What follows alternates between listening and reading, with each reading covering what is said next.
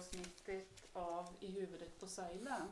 Idag har jag bjudit in Johan Fyrberg, generalsekreterare på Gymnastikförbundet. Välkommen Johan. Tack Saila, jättetrevligt att få vara med i din podd. Tack. Vem är Johan? Ja, precis som du sa, jag jobbar på Gymnastikförbundet och har gjort det nu i 2 år. Jag är en idrottskille som har hållit på med idrott hela mitt liv. Jag är uppvuxen, och då får man nog verkligen säga uppvuxen i ridsporten. Jag har haft en familj som har hållit på med ridsport och började på ridskola, men genom ett växande familjeintresse så har det blivit väldigt mycket häst i mitt liv. Och parallellt med det så kan man väl säga att jag har jobbat med idrott nu under ungefär 10 år. Och först då främst inom ridsporten, både på ridskolan Strömsholm som är ridsportens utbildningsanläggning och på Ridsportförbundet, men också som konsult i olika sammanhang. Jag har varit förbundskapten för hopplandslaget och jobbat mycket med talang och ungdomsutveckling och så. Familj, jag har 3 barn och som också är aktiva inom idrotten på lite olika sätt. De har också ett musikintresse som jag tycker är väldigt roligt. Det är liksom en liten ny dimension i mitt liv. Så det är väl kort om min bakgrund. Men arbetsmässigt och yrkesmässigt då, så är det gymnastiken då, och Gymnastikförbundet specifikt som är mitt uppdrag. Berätta lite grann mer om Svenska Gymnastikförbundet. Hur många medlemmar, hur många föreningar och gärna också, ni har ju olika grenar. Vilka är de? Hur många är de? Ja, Gymnastikförbundet är ju en av Sveriges största idrotter. Och vi är både en stor och liten idrott kan man säga. Vi är en stor idrott på det sättet att vi nu är närmare oss 250 000 medlemmar. Vi släpper faktiskt igår en rapport, vår senaste medlemsundersökning, och vi är ungefär 247 000 medlemmar. Och det är fantastiskt mycket. Vi ökar, över bara ett par år så ökar vi med 15%, och det är unikt mycket. Om man tittar på de stora idrotterna så minskar de allra flesta, eller i princip alla, gymnastiken, och Gymnastikförbundet utgör ett undantag där. Och det kan vi återkomma till. Men vi har 1100 föreningar, vi finns i hela landet, i princip i alla landets kommuner. Vi är en tillgänglig sport, det är hyfsat billigt om man får säga så, att hålla på med gymnastik. Det är däremot inte alltid så lätt att komma in i gymnastikförening. På många platser så finns det kö, och väldigt ofta så är det en lokal landningsproblematik som står i vägen, så det finns en potential att växa ytterligare då. Om man ska prata lite mer om det gymnastikspecifika, så någonting som jag ändå vill nämna är den grundmotoriska träningen. Alltså det här med åla, krypa, gå, springa, klättra, hänga. Det är ju ändå det som ligger grunden för de tävlingsdiscipliner som finns. Och det finns faktiskt en koppling ända tillbaka till antiken, varför vi använder kroppen på det här sättet då. Men det är inte oviktigt idag. Barns och ungas motoriska träning är otroligt viktig. Av 2 skäl. Det ena är inlärning, kunskap. Alltså att kunna använda kroppen och ha en allmän hälsa och välmående pekar forskning på, stimulerar också lärande. Så det är en viktig utgångspunkt. Och den andra är ju just att kunna använda sin kropp på olika sätt då. Så det är lite om det gymnastikunika, och ur det så växer egentligen ett antal olika discipliner fram. Det finns inom gymnastiken internationellt, för det är en väldigt global sport och en av de 3 stora OS-idrotterna också. Men så finns det ett antal olika discipliner. Vi har 9 tävlingsdiscipliner, 8-9 beroende på om man räknar tricking och freerunning. Men om vi tittar på, vi organiserar traditionella gymnastikdiscipliner som manlig och kvinnlig artistisk gymnastik. Vår största tävlingsdisciplin är truppgymnastik med ungefär 35 000 aktiva. Och sen har vi trampolin och rytmisk gymnastik. Det finns en rad, men jag tänker istället för så nämner jag några stycken. En ganska stor verksamhet hos oss i parkouren också, som är någonstans en community som handlar väldigt mycket om spontanidrott, men som vi har lyckats möta och nu blir mer och mer organiserad. Men vi tycker ändå att vi lyckas behålla den spontana delen då. Är det den som växer snabbast? Det kan vi inte riktigt säga. Den är extremt snabbt växande. Om man tittar på 5 år så har vi gått från 0 till 15 000 medlemmar inom parkour. Men det är inte hela tillväxten. Men det är gymnastiken. Många discipliner, tävlingsverksamhet. Men våran kanske största verksamhet, det är gymnastik för alla. Alltså gymnastikträning individuellt eller i grupp. Vi har en stor gruppträningsverksamhet, många föreningar som organiserar just det. Tränar tillsammans med andra. Det är ju nästan kanske 50-60 000 av våra medlemmar som är den riktigt stora gruppen. Och så har vi, kan man räkna för enkelt då, en 90-100 000 barn i barn- och ungdomsverksamheten, så den är ju enormt stor. Och sen så har vi någonstans 50 000 i tävlingsverksamheten. Så det gör ungefär snart 250 000 medlemmar. Och det är roligt. Så att dels så släpper vi den här rapporten nu om vårt växande. Och dels så släppte RF nu luxstödsstatistiken som är precis talar om samma sak. Och det tycker jag är rätt intressant. För det är inte bara att vi har en tillväxt medlemsmässigt, utan aktiviteterna i föreningen ökar också. Så det finns alltså ett samband med det. Det är inte bara att man blir medlem och går på en enskild aktivitet eller blir medlem exempelvis för att tävla eller så, för att lösa en tävlingslicens, utan medlemskapet hänger väldigt mycket ihop med aktiviteter i föreningen. Så det var ett väldigt långt svar, men det är någonstans vad Gymnastikförbundet är, så att säga, lite numerärt och så, vad vi håller på med. Det har ju funnits en del negativa skriverier om gymnastiken, framförallt då mot barn- och ungdomssidan. Och ska du berätta för lyssnarna lite grann vad det handlar om och framförallt också hur har ni agerat från förbundet utifrån de här händelserna? Ja, och det är riktigt. Det var en kris, en problematik som på något vis kom upp till ytan i slutet, vi kan säga 2010-2011. Men som verkligen synliggjordes 2012. Och det var något av en kris för gymnastiken. Och det handlade just om hur gymnastikens förmåga att handha barn på olika sätt och barn i verksamheten.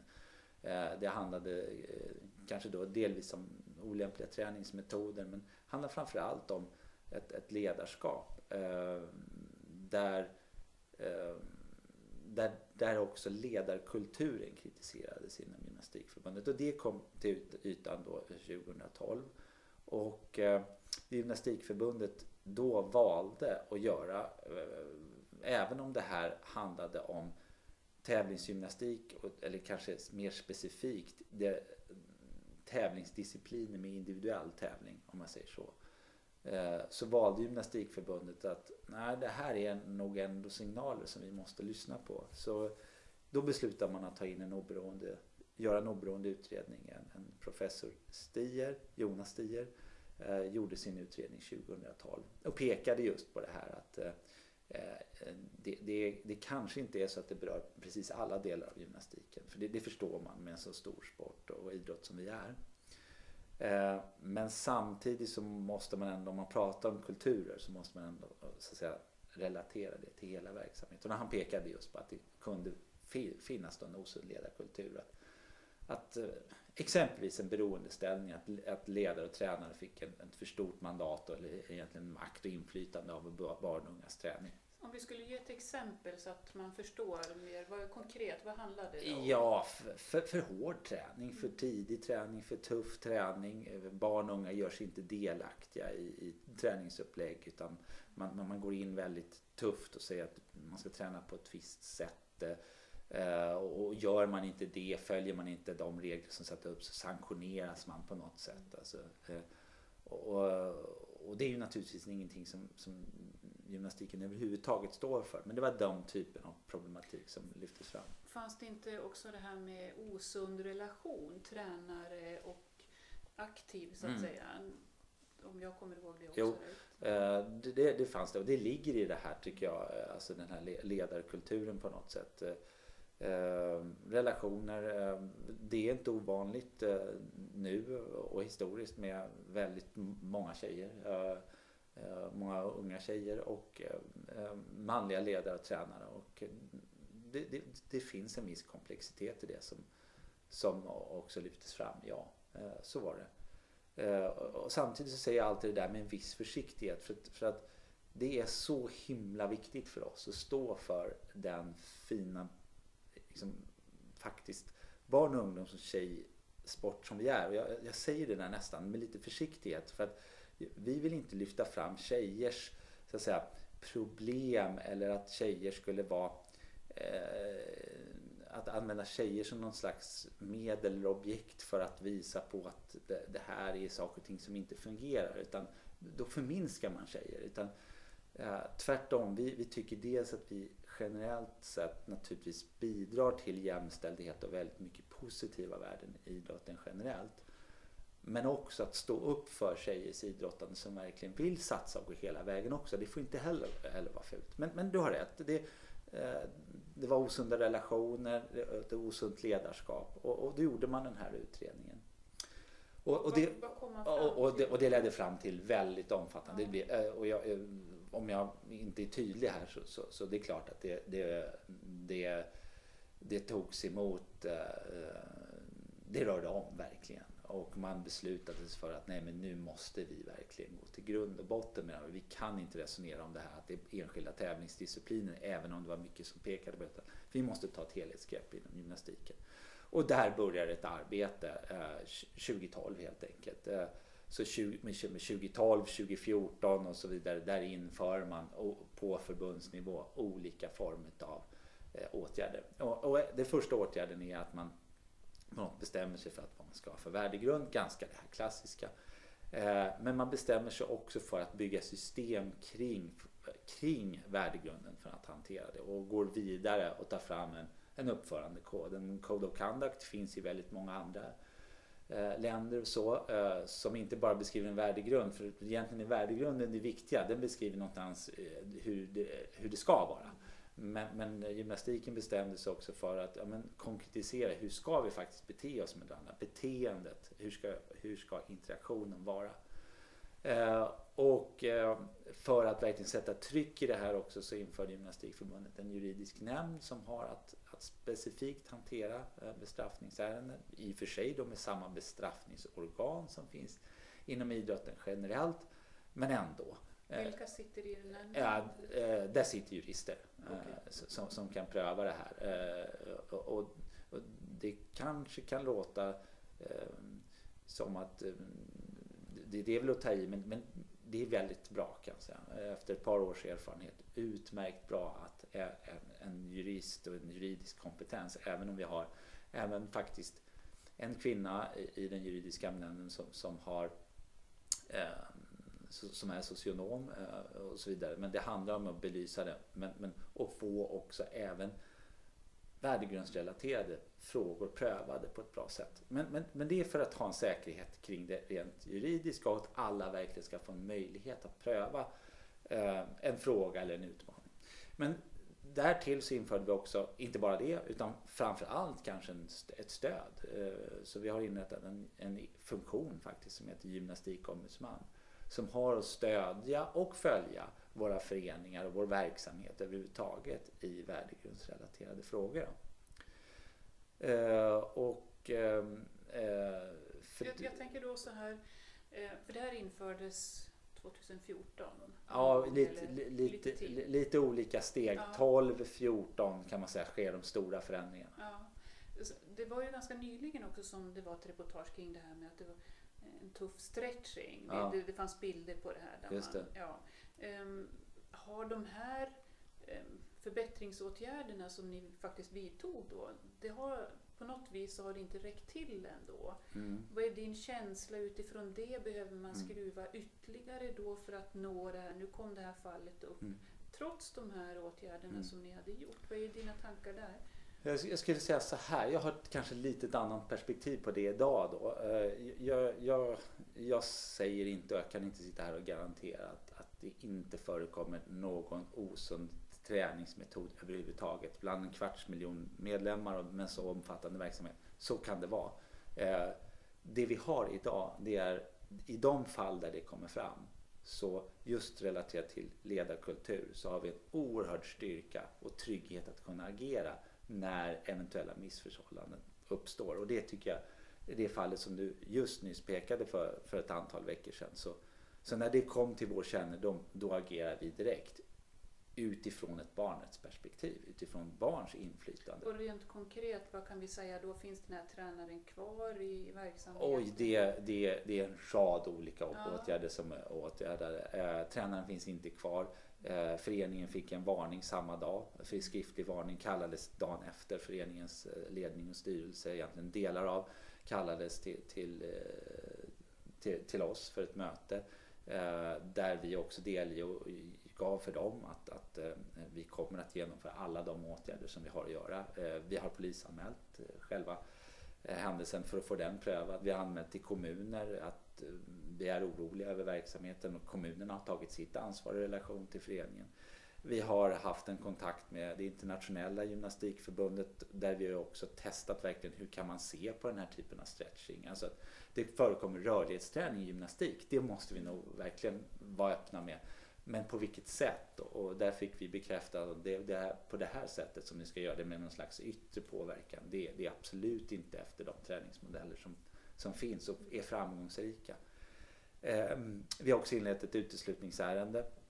Och det är faktiskt mot bakgrund av flera skäl. Dels är det ju naturligtvis hela den här träningsmetoden som inte rimmar alls med varken den idrottsliga delen, men det pekar också på att just det här med barns inkludering och påverkan, det blir en värdegrundsfråga. Å andra sidan, och tredje skälet, att vi har också funnit att det här är också föreningar som inte riktigt har levt upp till de grundläggande krav som vi har. Och det tycker vi också är viktigt att värda om, alltså demokratin, att det verkligen fungerar.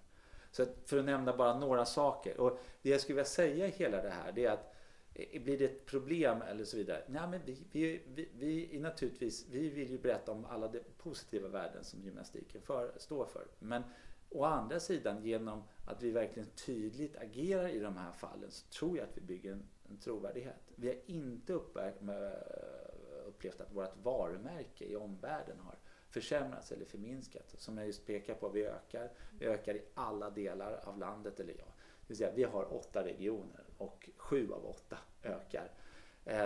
Vi ökar våra intäkter, vi upplever att vi får väldigt bra stöd från Riksidrottsförbundet med flera. Vi upplever att vi ökar sponsorsintäkter och så vidare. Så att jag kan inte säga att det ena står emot det andra, men man får ju heller aldrig backa för barns och ungas utgångspunkt. Och vi har ju tagit fram en utvecklingsmodell som blir en strategi för hela vår verksamhet. Och den utvecklingsmodellen bygger på 10 nyckelfaktorer, och nyckelfaktor 1 handlar om att utgå från barnets perspektivet. Så någonstans där hänger ändå det här ihop.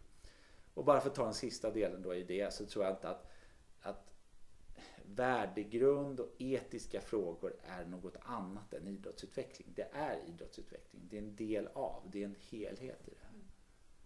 Vad är era utmaningar inom Gymnastikförbundet? Så? De stora som ni kommer att fokusera på nu? Vi, som jag sa, är inne i en väldigt spännande utveckling. Och för att återgå till lite vår tillväxt, men bland det mest glädjande är att vi bryter trenden mellan 13 och 20 år. Den pekar nu upp. Och det är alltså en signal och pekar på en tendens om att vi lyckas behålla unga längre. Och det är ett mål som idrotten generellt har ställt upp, och vi själva verkligen har utmanat oss. Att vi måste bli bättre på att hålla unga längre. Dels för att vi tycker att gymnastiken är så bra grundläggande träning, men också kopplat till just vår elitverksamhet och träningsverksamhet, att den ska bedrivas längre och högre upp i åldrarna. Det är där vi kan vara framgångsrika. Utmaningarna i övrigt, genom våran breddning, genom att vi försöker nå fler i olika åldersspann och så vidare, så sätter det ett ökat tryck på våra föreningar. Föreningarna antar nu våran utmaning och erbjuder gymnastik för fler, men då blir angelägenhetsfrågan det blir lite grann bland våran stora utmaning, kanske den största, att ha ändamålsenliga och tillgängliga anläggningar i hela landet. Dels. Ska vi ta ytterligare några utmaningar, så är det naturligtvis att nå ännu fler. Tittar man på 2010 till 16 så ökar vi 35% bland män och killar. Men vi har ju fortfarande en majoritet kvinnor i vår gymnastik. Vi tror ju att vi är lika relevanta för män som för kvinnor, killar, tjejer, alla grupper i samhället. Så vi behöver ju fortsätta nå en ökad jämställdhet, även om vi har verkligen tagit fart under de senaste åren, och det är någonting som idrotten också verkligen vill att vi ska göra. Genom att vi når fler unga i olika åldersgrupper så kommer vi också att nå fler målgrupper i samhället. Vi är ganska homogena idag. Vi behöver nå fler och nya målgrupper. Inte minst om vi pratar om etablering och integrering på olika sätt. Vi gör det bland annat genom att vi började jobba med parkouren då, som jag var inne på. Men vi behöver göra det generellt. Det rör på sig, men det är en utmaning. Så att sammanfattningsvis lite grann där så ska jag säga anläggning, fortsätta och nå fler och nya målgrupper. Och det är klart att då blir det en utmaning att också parallellt klara av att hantera ett antal discipliner ända upp mot den absoluta yttersta toppen. Att göra det både och. Det kan vi säga, det är väl någonstans min stora utmaning varje dag i jobbet. Att hitta den här balansen där våra medlemmar har sagt att ja, vi ska bli fler, vi ska växa. Men ja, vi ska också vara framgångsrika som idrottsnation, prestationsutveckling, nå medaljer. Och hitta den kombinationen, det vill alla någonstans. Men det är en riktig utmaning, det ska jag säga. Staten ger ju då medel till idrotten, och i Moderaternas budget så lägger vi 1,99 miljarder. Det är också 55 miljarder mer än regeringen lägger. Vad har du för medskick till oss i politiken? Vad ska vi tänka på? Lite grann utifrån de satsningar som också finns idag. Ja. Hur tänker du där? Ja, men det är jättekul när du säger så, att det finns ett förtroende för idrotten. Att också Moderaterna är beredda att satsa mycket och mer. Vi närmar oss snart 2 miljarder. Och det är faktiskt fantastiskt, det måste jag säga. Det har varit en trendbrott över de senaste åren, och det måste jag säga, det märks. På vilket sätt märks? Jo, men att vi får förutsättningar att bedriva ett utvecklingsarbete. Det måste jag säga. Att det alltid finns en grund och bas i saker och ting. Men genom det stöd vi får, och det fördelas ju i Sverige genom Riksidrottsförbundet då, så ger det ändå oss, basen är alltid viktigast någonstans. Men och den tar man aldrig bort, men det ger också möjlighet för oss att bedriva ett utvecklingsarbete. Som för oss exempelvis handlar om att vi tittar på ett medicinskt stöd. Hur kan vi bli ännu mer proaktivt, minska skadeutfall, bli ännu hållbarare i vår träning? Hur kan man träna olika åldrar? Och när man väl får en skadad problem, hur kan man få stöd och hjälp? Alltså det är ett sådant exempel. Vi som jag ser inne på, hur kan man behålla unga vuxna kvar längre i föreningen? Alltså just de här typen av insatser möjliggörs faktiskt genom att vi har fått lite extra medel. Vi gör bland annat också en stor utbildningsrevidering, och det kan man vadå? Men vi är så många, så att göra en sån omställning, det berör så många, och då behöver man lite medel för att klara av den omställningen. Det är några exempel. Så det skulle jag säga. Vad är medskicket? Ja, alltså, och det är inget nytt. Många av civilsamhällets organisationer säger det. Jag tror faktiskt att idrotten professionaliseras mer och mer. Så upplever jag det. Jag kan tala främst utifrån Gymnastikförbundets räkning. Jag tycker att vi är väldigt duktiga. Många duktiga medarbetare, tränare och ledare. Otroligt många ideellt organiserade. Jag kommer tillbaka till det. Men det ger en förutsättning för det offentliga att verkligen ha ett förtroende och ge det till idrotten. Och ytterligare en dimension på det som jag verkligen vill understryka när det gäller gymnastiken, det är att ibland finns det den här lite föreställningen, men det är ingen som vill engagera sig mer och så vidare. Nej, alltså, om jag får prata om gymnastiken, jag har erfarenheter från andra idrotter, det finns ett otroligt engagemang i våra föreningar. Och det kan man tro, är det en svunnen tid eller inte? Ibland kan jag tänka det själv också, men så är det verkligen att det händer någonting i våra föreningar. Föreningens tid är inte förbi, utan våra föreningar är verkligen livskraftiga. De betyder så otroligt mycket för samhället. Som jag menar för barn och unga och med den volymen vi är så blir en investering i idrotten, en investering i gymnastiken blir verkligen en investering för hela samhället. Så där tycker jag att politiken gör helt rätt genom att satsa mer på idrotten. Och så kommer vi till den här klassiska frågan. Hur ska det här styras och ledas? Ja, jag har en viss förståelse naturligtvis för att det offentliga också vill tydligt kunna berätta vad medlen går till och vilka satsningar och så vidare. Men det är faktiskt, jag vill verkligen understryka, det är en balansgång. Och som jag trycker på att det är väl inte en jättestor förespråkare av en ökad detaljstyrning, utan det finns ett förtroende för det. Och som sagt, det säger de flesta civilsamhällsorganisationer att så vill man ha det. Men jag upplever det och jag tycker att vi är relevanta. Jag tycker att vi verkligen försöker att leva upp till de förväntningar som finns i samhället också på olika sätt. Vad bra. Vi ska ta och runda av det här samtalet kan vi säga. Och det har varit jätteintressant att höra så mycket positivt som du också nämner nu. Det har varit några negativa händelser, men det finns bra planer på hur man ska förebygga det här. Och vid händelse av att det uppkommer något så finns det planer för åtgärder. Och det är viktigt. Så. Det är en fantastisk verksamhet med också alla ideella ledare och i alla föreningar som finns. Ja. Jag kan bara önska er lycka till och tack igen för en jättetrevlig, informativ pratstund. Ja, tack. Det var mest jag som pratade, men tack. Det var jättekul att få vara med i din podd. Tack så mycket.